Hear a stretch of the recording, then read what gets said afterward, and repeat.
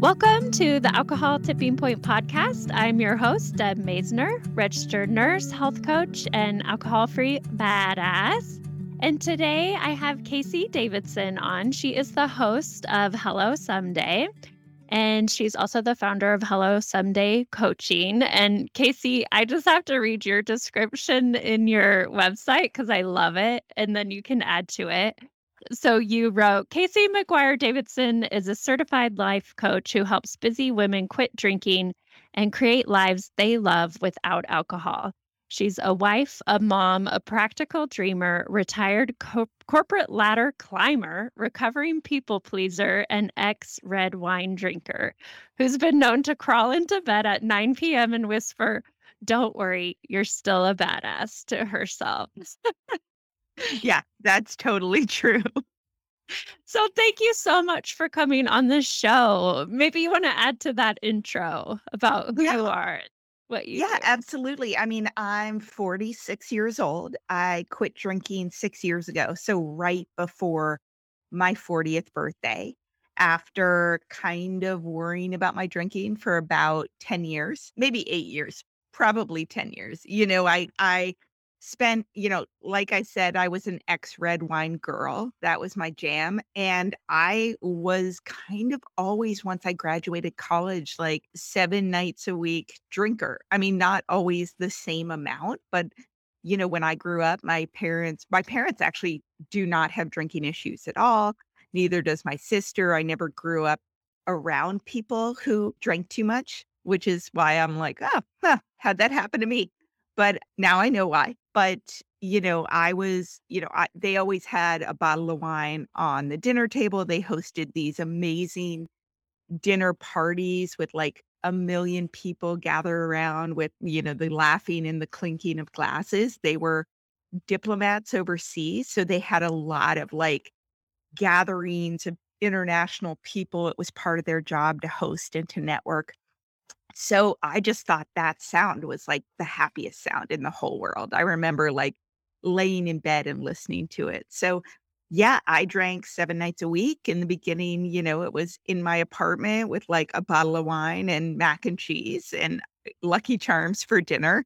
And, didn't drink the whole bottle at that point. But over the years, just, that was kind of what I did. I got to the point where I drank a bottle, almost, sometimes a bottle and a half of wine 7 nights a week. And I was super high functioning, other than waking up every damn morning with a headache and a hangover and waking up at 3 a.m. with anxiety and sometimes not remembering the end of shows. But, got up, got my kids up, got them to the bus stop, went to work. I was a director at L'Oreal. I worked in big companies and startups and was always kind of like the straight A gold star girl.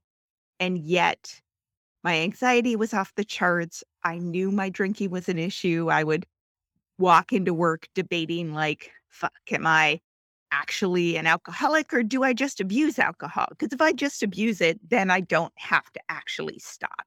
You know what I mean? Like, Mhm. then I can just get it under control. And that was my goal for years. I was like, in my own mind, like, I have to figure out how to get this under control so that I never have to stop drinking because I love it so much. And, first time I stopped drinking, my son was 5 because I was actually, kind of worried about my marriage at that point, and I kind of, was really sort of unhappy with my life, even though my life was really good. And my thought was, I kind of don't have a leg to stand on, and I can't get my mind straight if I'm drinking the way I am. Like, my husband and I would argue, and I am not like, we don't do conflict, like, ever, which is why I was like, "Shit, this is a problem." But, like, I wouldn't remember what the fights were about in the morning, or I'd, like, get into it and then couldn't, like, continue my train of thought. Like, I was angry and upset and felt very, like he was doing things wrong, and yet I couldn't, like, enunciate or explain what that was. So I stopped for 4 months. I went to, a therapist who, like, specialized in anxiety, but also addiction, right? And I went in there and was like, "Oh my god, we need to talk about my anxiety and my stressful job and my boss and my husband who doesn't help enough. And I'm a working mom. And by the way, I drank a bottle of wine a night. And he was like, yeah, let's talk about your drinking. And I was like, no, you didn't hear me about my boss. And he was like, yeah, let's talk about your drinking. So he advised I go to AA. It was 9 years ago. That was kind of the only thing out there. He went to AA. That's how he got sober. And I did for about 4 months, and it wasn't my jam.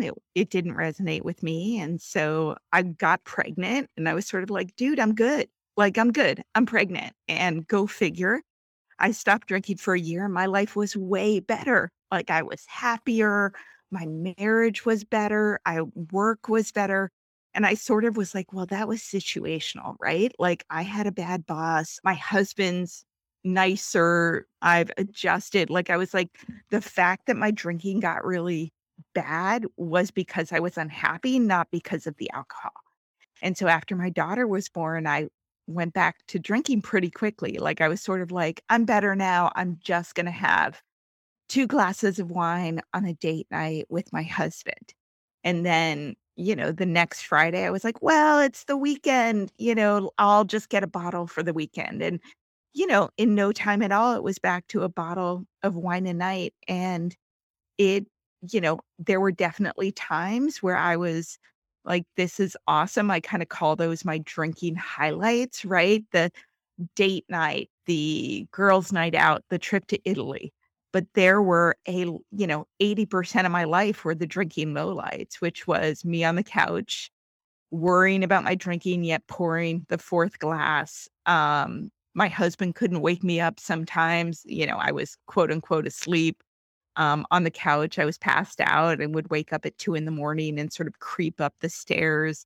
I was super defensive. I was super anxious. I felt like I couldn't cope with my job. I was guilty, and so the second time I quit, it was because I was kinda worried about my mental health. And I kinda they say that, like, recovery ruins you for drinking. I sort of knew too much. I was like, Mhm. yeah, this isn't situational, this is the alcohol. And I was, like, at that point, super worried that I was gonna, like, fuck up my marriage and my kids and my life, and it was gonna be my own fault. I sort of felt doomed. And so in that moment, it was no longer a question of, like, whether I would need to stop drinking completely. It was, the way I'm drinking is unsustainable and I need to stop. But during those whole 2 years, I was like, "But I don't wanna stop yet." Like, I could probably play this out for a couple more years, you know? And, woke up at 3 in the morning one day and, it was just like a Wednesday morning. It was not anything, and was scrolling one of these secret private not drinking Facebook groups, and someone had posted about yet another day one. And one of the suggestions in the comments was for, "Hey, I worked with this sober coach." And it was Belle of Tired of Thinking About Drinking. It was 6 years ago, and she was out of Paris and sort of was your sober pen pal for a year, and we did phone calls, and I went into work at 10 AM in my office in my big director's job and signed up that day, and that was my last day one. Wow. Yeah, I listened to your, podcast interview with Belle Robertson, which was just amazing, and she's actually gonna be on the show soon too. Oh, great. Yeah, so listening to you tell your story, I was just like, "Mhm, mhm, yep, yep," and just so much resonated, like, like you, I felt like I tried to find that moderation magic pill for so long, and for a long time, I was just not ready to give it up, and I didn't want to. I knew I needed to change it, but to me, it was like, I just need to rein it in a bit. So tell me more about, like, what was helpful for you when you first quit? Like, what was helpful about that coaching? Yeah.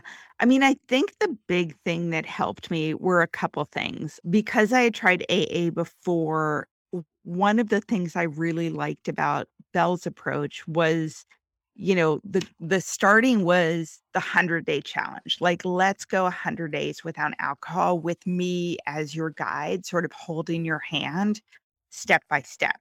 So it wasn't forever. There were no Mhm. labels. Like, she talks about like, oh, those of us who are boozers or those of us who drink a lot or, whatever it was. It wasn't like I didn't need to say, I'm an alcoholic and I can never drink again, which to me was like a super high barrier of entry. Like it was just, it triggered all these debates about whether I'm really that bad or whether I have to or whether I want this life or whether I agree with all the tenets and the mantras and whatever. So instead, it was like, hey, take a 100-day break from alcohol and see if you feel better.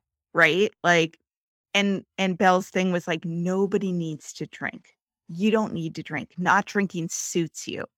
Which was a Mhm. very kind and incremental approach, which is what I needed because I didn't feel like was a horrible person or had a character defect or needed to make amends. Like, I just didn't. I was like, I'm a good person. I work hard. Like, I take care of my family. I just, for some reason, tell myself I'm going to take a break from drinking or cut it back. And then I drink a bottle and want to open a second one. And now I know, like, it's the fucking alcohol. Like, it is Mhm. addictive. The substance is working as designed. Like, anyone with enough exposure and a consumption of alcohol is going to go down that path eventually because it's an addictive substance in the same way that cocaine and heroin is. It's different, but it functions the same and cigarettes. And the reason that some people consume more is your social environment, is underlying stuff like anxiety or depression or stress or poor coping skills, which alcohol works for a long time. Like it does ease some of that until it doesn't and it makes it worse. And just your beliefs about alcohol and the friends and family you grew up in, right? So what helped me was I was like, oh, it's not me. It's not that I have a character defect. It is literally the substance. And in the same way that someone gets addicted to smoking because you go in withdrawal when you don't have it, when someone's like, "Shit, I gotta stop smoking," everyone's like, "Good for you. That shit is bad for you. That stuff causes fucking cancer." Like, in the same way, like, you smell bad when you smoke, all your clothes and your breath and shit. Like, when you drink, your eyes are bloodshot, your skin looks crappy, like, you gain weight, you're bloated. Like, it's not good for you. And yet, when you stop drinking, everybody blames the person, not the substance. Mhm. Like, why couldn't you handle it? So Belle's approach was helpful for me. I needed that. It resonated with me. We also like emailed every day. And now when I work with clients, I'm a sober coach. I work with sort of high achieving women similar to me who drink too much and they've tried to moderate before, like they've tried all the things and haven't been able to. Same thing, like we start off with 100 days. I text and email with them every day. We do coaching calls, but it's okay, it's day 7, or day 5. Like day 5 is hard. It's your first weekend. What's your plan? What's your sober treat for the day? What's your anchor activity? What can you say to people about why you're not drinking that will stop them from pressuring you? Isn't I'm just not drinking tonight. It's, "Hey, I'm taking a break from alcohol," but you can also say, "Because I wanna sleep better and I want more energy." I mean, it's a health kick in the same way some people decide to run a 10K or do Whole30 for a month or whatever, right? Like, it's a health choice. It's not a moral failing. And kind of work them through, like, all the things that can trip you up and make you go back to wanting to drink, like, "Oh my god, you had a horrible day at work and you wanna drink. You're going to a dinner party, of course you wanna drink. 30 days, your mind can play tricks on you. You can be like, "Well, I made it 30 days. Clearly, I don't have a problem. I can drink and just quit again anytime I want." So those ups and downs that happen in your first 100 days, which are super predictable, but if you don't know they're coming, they can be really difficult to navigate on your own and in your own head. And then by the time you get to 100 days, the goal is you've experienced a big party or a holiday or a birthday or a vacation. You've gone through stressful days and celebrations. You've talked to people about it. You feel physically better. You look better. And you're like, you know what? I feel so much better than I did when I was drinking and waking up with a hangover. I want to see what 6 months looks like and how that feels. And you sort of move the milestones. It wasn't until I got to a year that I was like, "You know what? I think I'm done. I think I'm done drinking. I used to drink. I loved it, and I feel better without it, and so I'm gonna not drink anymore." It wasn't until I got to that point that I was comfortable saying that. Yeah, so much good nuggets that you just said throughout all that. So how did you go from being, a corporate a director at L'Oreal, really fancy job? Like, what was your story after that? You quit drinking and you pivoted, obviously. Like, Yeah. can you walk us through that journey? Well, I think that in retrospect, the job, the career that I went into, I mean, it was fun, right? I liked working at big companies. There were a lot of perks. There was interesting things to do, but it was really stressful for me. And I really enjoyed being an individual contributor. Like I was in marketing, I was in digital marketing. I went to college and loved sociology. I ended up getting a sociology and history degree.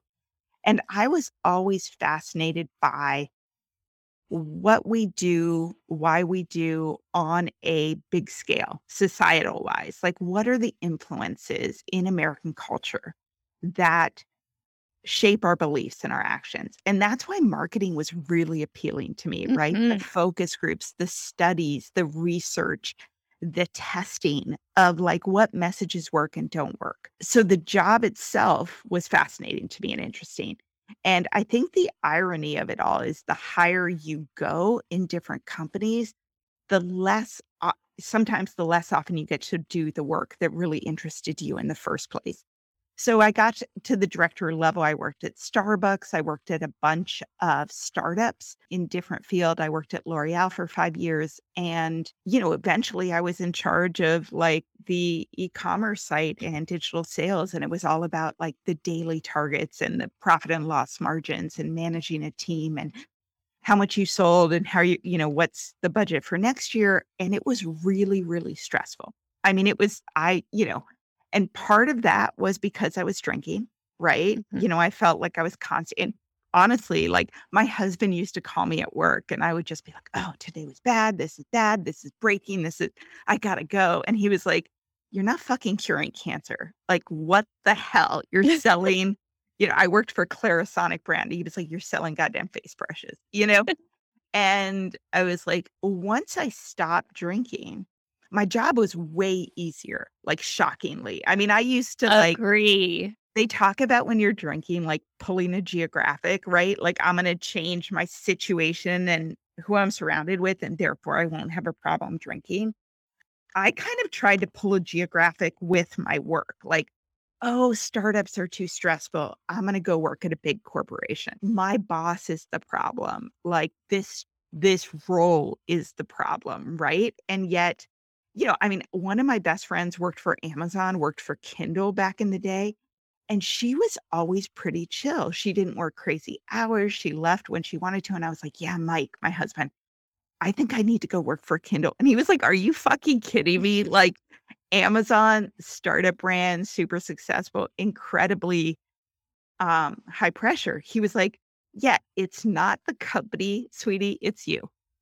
Like I just, he told me I had a daddy complex with every boss I had and man or woman. And I did, like, I just desperately wanted that approval Mm. and would do anything for it. And by the way, like, my husband's awesome. He was not criticizing me. I'm just sharing the parts that, like, I'm like, yeah, in retrospect, that was 100% true.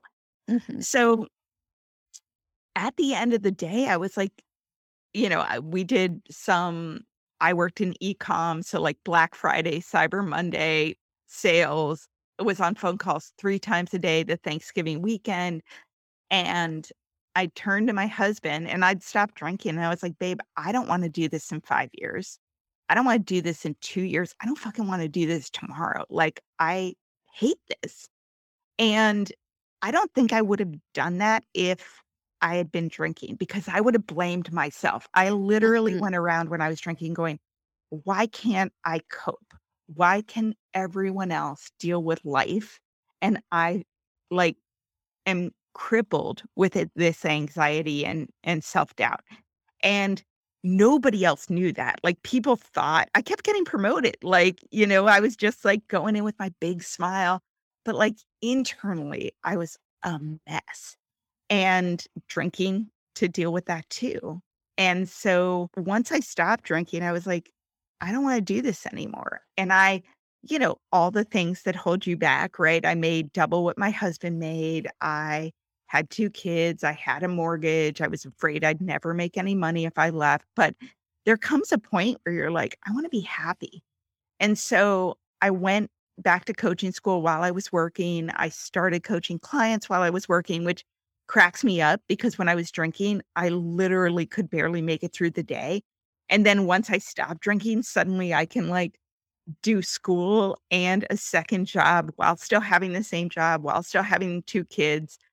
And I loved it. And I feel like it's really a return to what I was originally interested in, right? I love studying the, feminization of alcohol marketing to women. I love studying, the society are raised in and why it impacts how we react the way we do, how we deal with stress, why we don't ask for more, all the things that keep highly successful women in the trap of drinking to cope instead of feeling confident enough in themselves to not want to shut off their minds?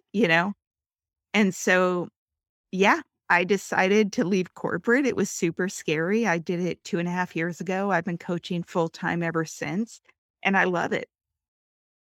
That's so great. I thank you for sharing your story because I think a lot of people I just seems like I've talked to a lot of people, and when you remove alcohol from your life, like, the transformation that happens is so meaningful, and like you said, like, would you have done that had you still been drinking? And probably not, and just you see people do eventually take these big career pivots, or maybe, I've seen women leave their husbands and come out as gay, or, just like these big life changes. I even have a dear friend who came out trans. And so it's just, but they all are like, I could never have done that had I not gotten sober. Yeah. And it just thinking about how much alcohol had been numbing all these different parts of your life. Yeah.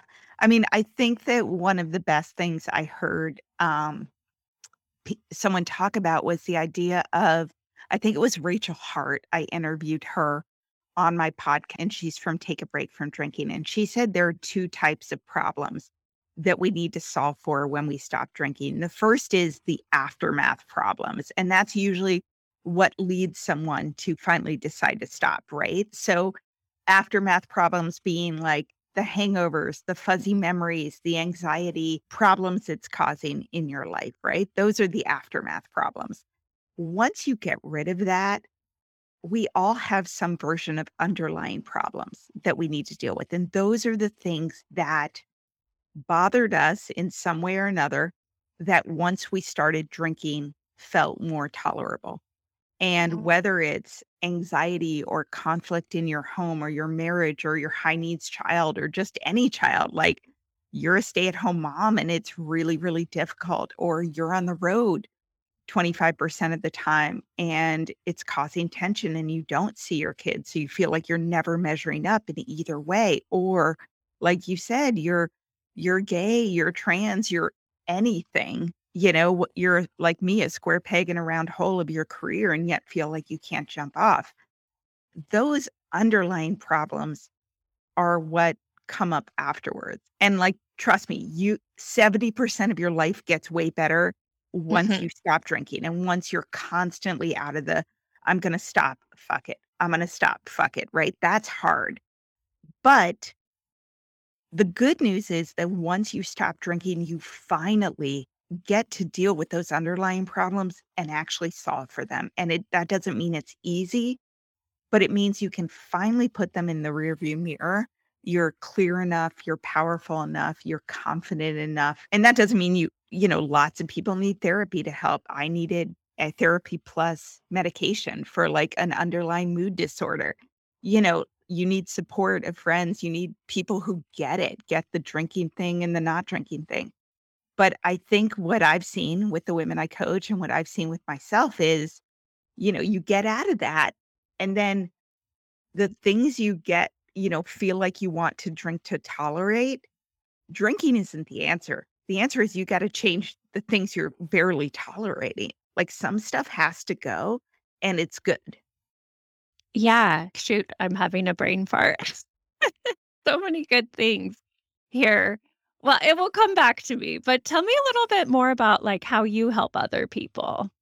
Yeah, well, so like I said, I became a sober coach. I'm a life and sobriety coach. I both work with women one-on-one, but I only take 4 new clients every month. And that's because the one-on-one work is amazing and really personal. So when I work with women, we typically work together over the course of 4 or 5 months. We do one-on-one coaching sessions and we also text and email every day. So what that means is kind of I'm the person that they text when they've had a bad day or when they're on a business trip or when, they're going out to a dinner party, right? Or going to a festival. Like, I'm the person and I call that micro coaching. Mhm. A lot of the coaching you do around sobriety is not necessarily, "Oh my god, I'm having a huge craving," or someone put a bottle of wine in front of me, and how do I say no?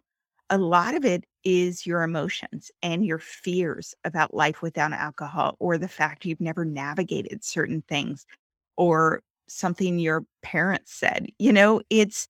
It's a lot of small things, and so it's sort of redirecting them to what they're doing, what they really want, why they're doing it, and finding other coping skills. So, I do private one-on-one coaching, which I love.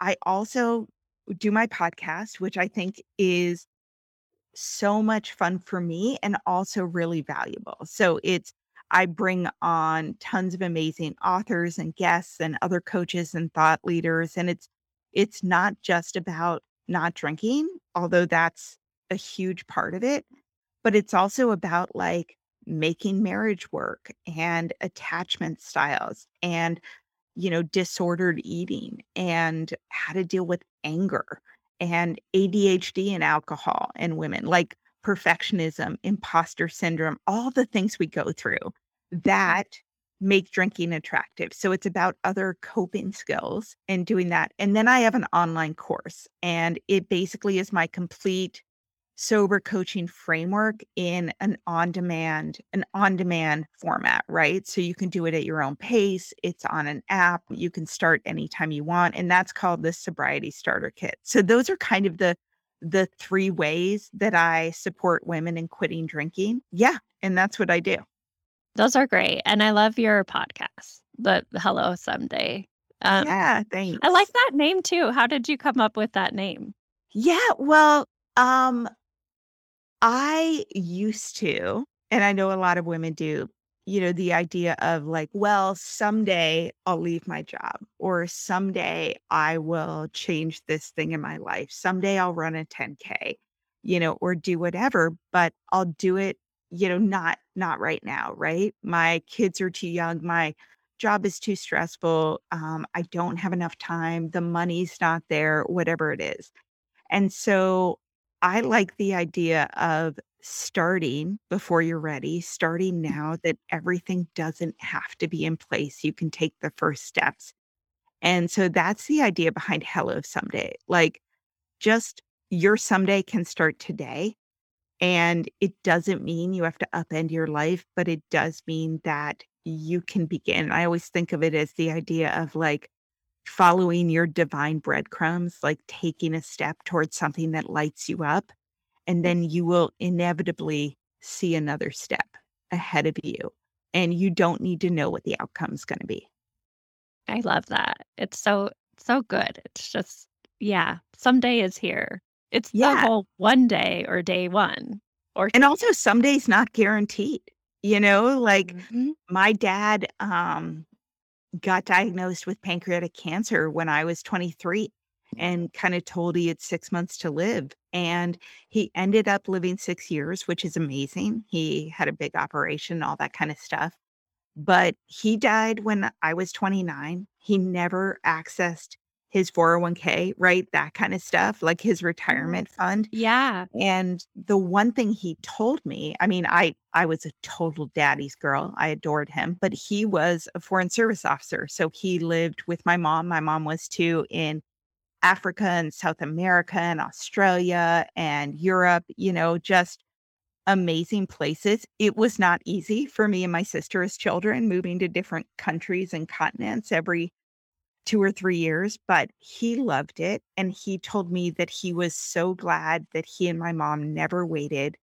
to take a trip until we were out of college or until we were old enough. I mean, they did, train trips across Southern Africa and all the things, and I really took that to heart. I mean, I was drinking all through his sickness and death. I would have been a lot better off if I didn't. I was kind of a mess. But my sister took his portion of the 401k and like paid down her mortgage like a good, responsible citizen of the world. And I took mine and I put it in a dream trip fund. And, my husband and I have used dad's retirement fund to go to Australia and Croatia and Greece and Amsterdam. And every time we just toast to him and, Oh, say, like, you know, if you want to do something, do it now.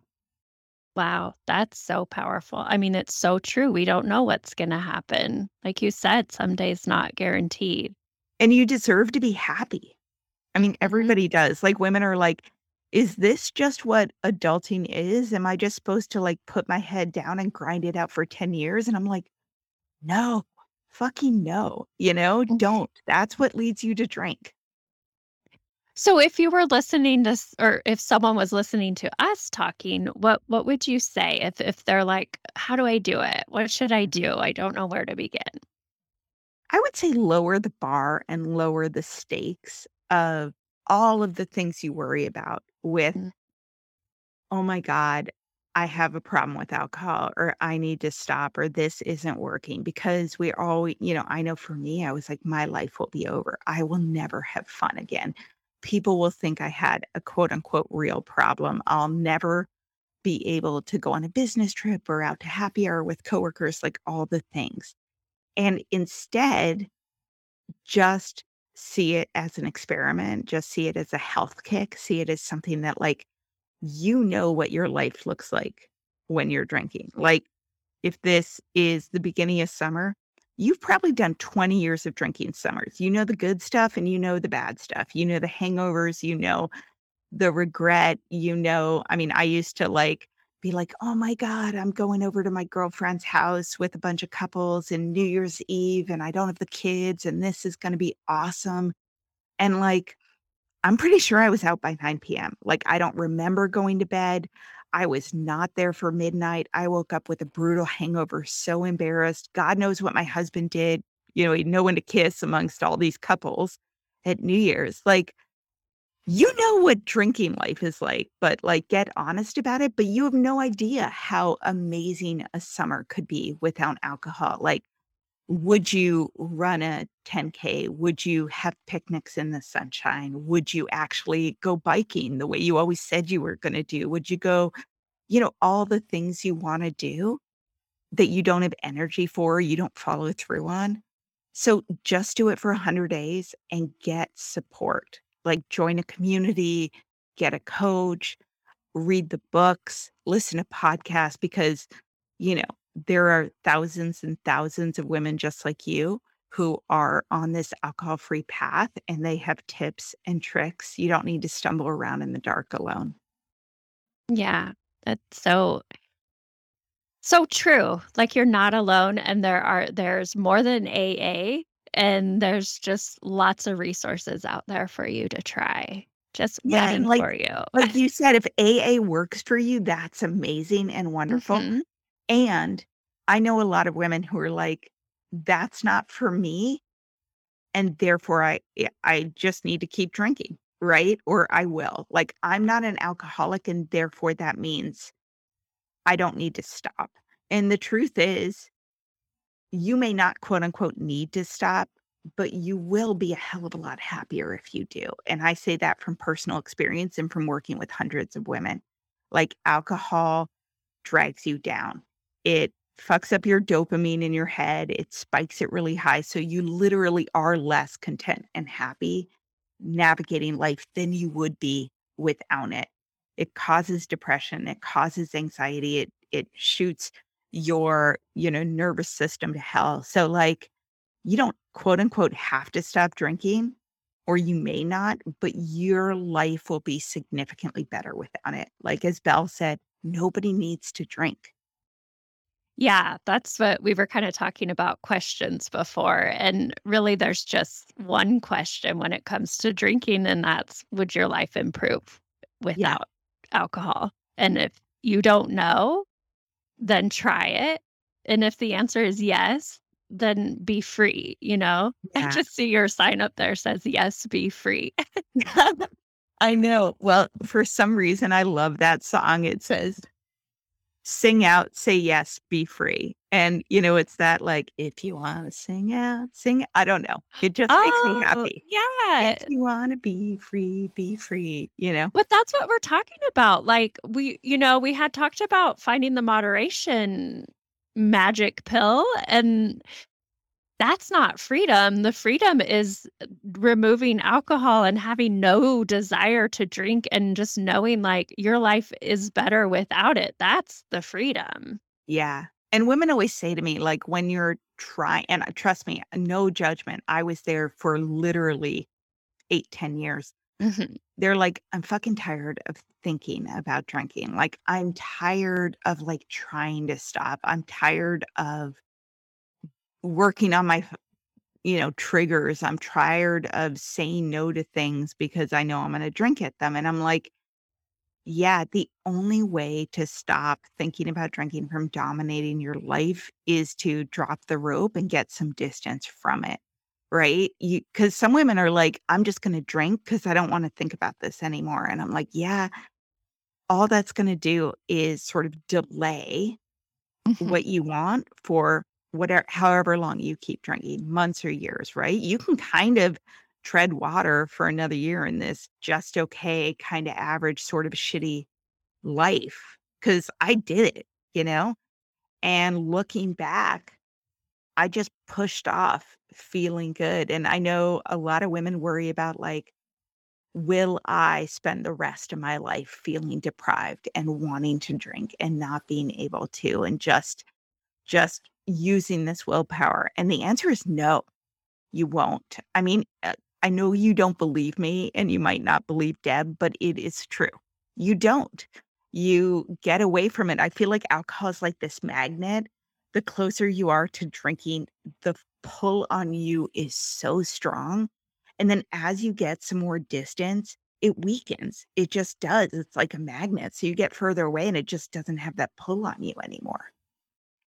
Yeah, when you were talking about experiencing holidays without drinking, experiencing a year without drinking it made me think of relationships, and have you heard the relationship advice, like, make sure you go through all 4 seasons, or be with your partner for a year before you decide to marry them, Mhm. because you need to experience everything with them. You need to experience celebrations and joy, and you also need to experience heartache and sorrow, and it's like your new alcohol-free relationship is the same way. Yeah. And I call things kind of like sober bucket lists. Like you were saying, you've never had a sober summer. It's been since you were 13 for me. Isn't that weird? I was one of those early drinkers. But yeah, it's like, but have you been to a sober wedding? When's the last time you went to a concert and had a sober concert? Like, why don't you just try some of these experiences being fully present?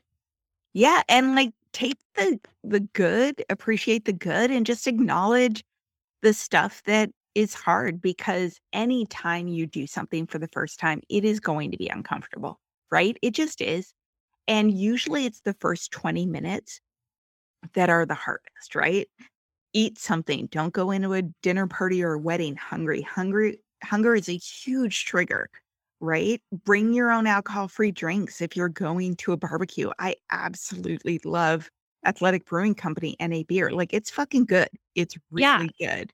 And like groovy bubbly rosé and groovy prosecco, it's totally alcohol-free. Like, I can't tell the difference. Like, the first time I picked up groovy prosecco, I checked the label on the bottle 3 times because I was like, "No fucking way, this is truly alcohol-free." Like, I was like, "What the hell?"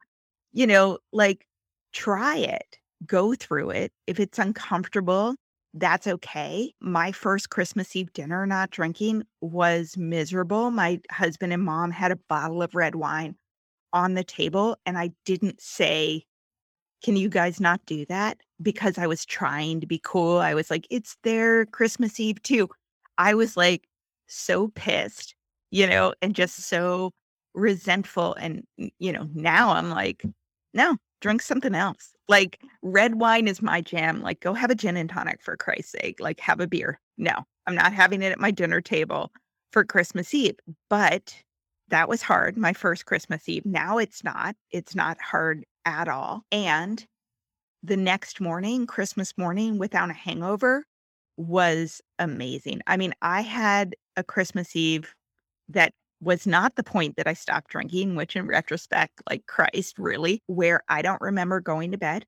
I'm pretty sure I just passed out. I forgot to fill the stockings, my kids' Christmas stockings and my husband's. And I was the person who, like, collected the stocking stuff all year. I had a huge stash. I'd been, putting stuff away, and my husband didn't know where the stash was, right? So I can't imagine. I'm sure he tried to wake me up, right? Of course, he needed the stocking shit. Could not wake me up. I went down in the morning with a brutal hangover. The kids' stockings were like a quarter full, and Mike's stocking was empty. Mine was full because 'cause he'd done mine, and the kids were already awake. I could not Yeah. fix it. And that morning sucked, like, not only how I physically felt, but, like, the guilt and the self-loathing and the embarrassment and trying to pull it off. Like, my mom, I'm sure, was like, "Where the fuck's Casey?" Like, I didn't put out the Santa cookies and milk and, all that stuff. So, yes, the first Christmas Eve dinner not drinking was hard, and by the way, I went upstairs and, like, texted my sober bestie. It was like, "These fucking people need to finish the wine, like, how the hell is it taking them this long?" Like, and my god, the next day was amazing in comparison. So, like, be realistic, like, don't just I feel like so many people romanticize drinking, right? Like, "Oh, Christmas Eve, my drink, my whatever." Yeah, but what about Christmas morning? Like, romanticize sobriety too. Yeah. And what that story, I mean, thank you for sharing that. That had to have been so gut-wrenching. I can't, I mean, have moments like that too. And like you said, where it's that maybe should have been bottom, but then it's Yeah, like, no, I was hungover, I drank that night, right? But what it made me think of is like, choose your heart.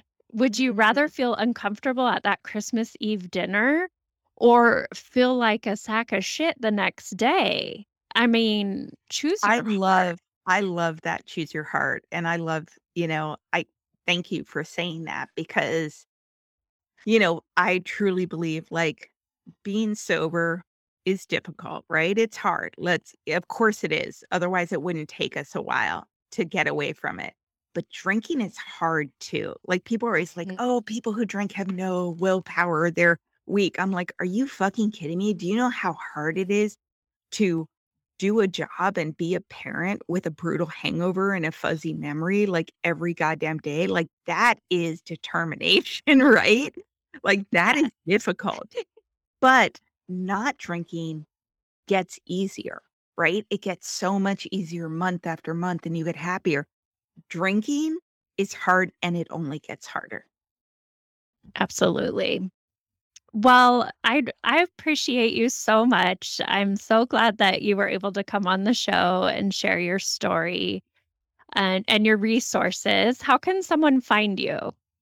Yeah, the best place to find me is at hellosomeday.coaching.com. There I have a completely free 30 tips for your first 30 days. It's really comprehensive. It's like 35 pages long, but like great stuff in there about like what to expect on day 6 and day 16 and what to do and how like really practical. So you can find my free guide there. You can find my podcast there. Deb is gonna be on my podcast talking about 100 questions you should ask yourself about your drinking or when you're considering not drinking. Great stuff on there. I've had Annie Grace on there. I've had Catherine Gray, who wrote The Unexpected Joy of Being Sober. I've had Claire Pooley, who wrote The Sober Diaries, my coach, Belle Robertson, who I know is coming on here too, and I adore her. Yeah, and you can find my course on there as well. Good. All right. Well, I hope that you all check out Casey. It's just been so nice to meet you. And we live in neighboring states. So I hope maybe I see you in real life. There's a lot of people that are, what I love about what we both do is it's worldwide. Yeah. So it kind of feel more of a connection having someone who is close. So Well, I, you said you have family in Seattle, like the next town over. So next time you come here, I'd love I to have coffee. will. Okay, let's do it. Let's do it for sure. You guys have all heard that. We are going to have a Yeah. coffee. Good. Well, thank you so much. Thank you, everyone, for listening. Please feel free to share this show so you can help other people and like it, subscribe to it, rate it. That just helps it get passed around so we can help people really change their drinking. I thank you all for listening, and I will talk to you next week.